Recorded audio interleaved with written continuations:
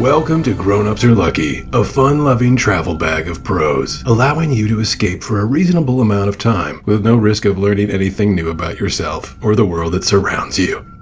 Today's episode is titled Laugh. Margot was up in arms about the itching powder. She told me to grow up. I just want to make people laugh, to provide levity. It doesn't make people laugh, she said. It makes them itch. My childhood was not a laboratory for humor development. My mother was a cancer researcher. My father was a locksmith for the local prison. Their jokes were all cellular. I wasn't allowed to watch comedy as a child. What were they afraid of, that I would intern at a novelty shop? Which is where I met Margot, who worked for the bank that foreclosed on the shop. It was one of those shops that spelled shop with 2 P's and an E on the end. Margot said she was attracted to me because she was tired of microwaving food all by herself. She didn't laugh at the whoopee cushions in the bedroom.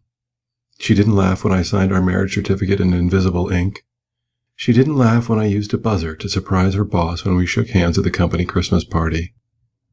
She didn't laugh when I made a fake booger yo-yo in and out of my nostril while ordering a Bloody Mary on our honeymoon flight to Tampa. The only time she laughed is when she told me Mother had died. She didn't know why. Stress, she speculated. Doing the thing you shouldn't because you shouldn't.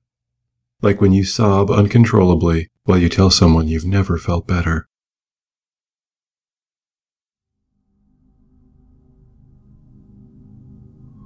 Thanks for listening. Do you own a wand? Have you ever sawed a woman in half, or merely considered how you might go about sawing through a person without necessarily killing them? Have you ever asked a person to think of a number, and then squeezed your eyes real tight, and tried to think of that number?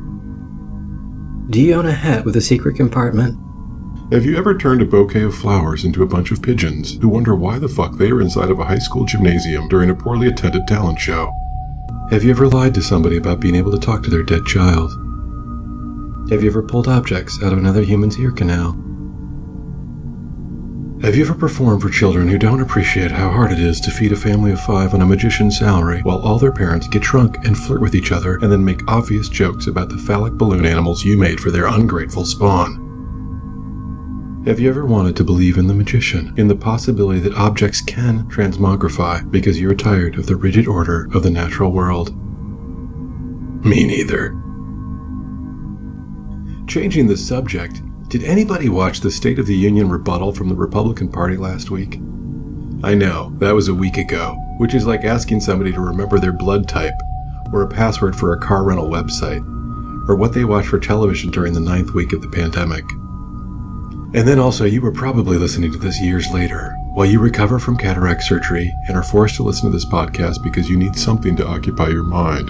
If you did watch, and haven't since tried to destroy via alcohol the brain cells where the memory was recorded, the only thing you noticed was Sarah Huckabee Sanders' strange mouth, located on her head, but not always in concert with the rest of her features. Her face is like a can of soup on a plate. We know you saw it, even if you haven't seen it.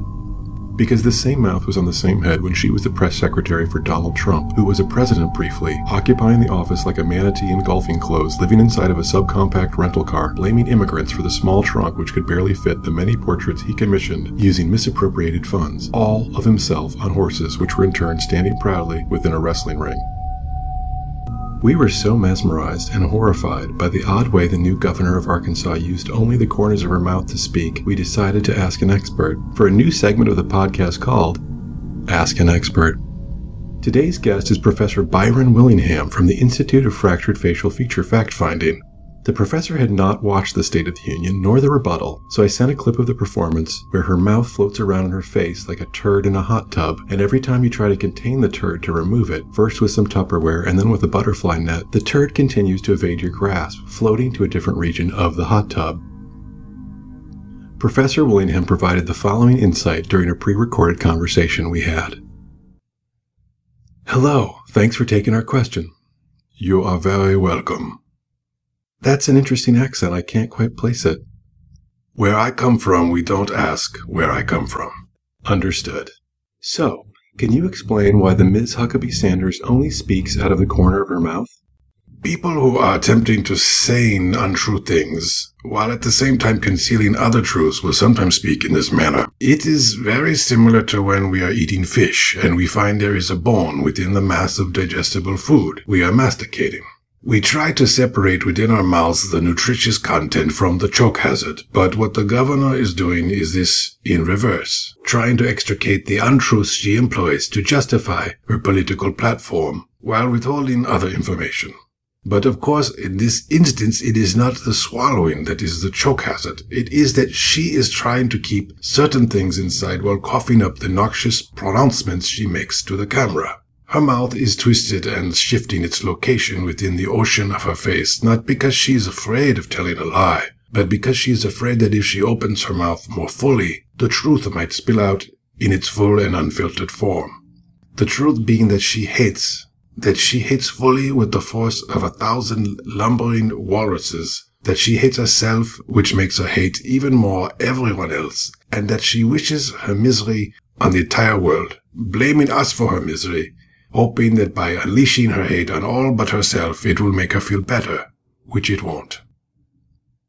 Thank you very much, Doctor, for this helpful analysis. Is there any other possible way to interpret the pinched shape of her mouth when she speaks? No, there is not. Oh, okay. Well, thank you. Don't thank me. Thank science. Also, I am not technically speaking a doctor.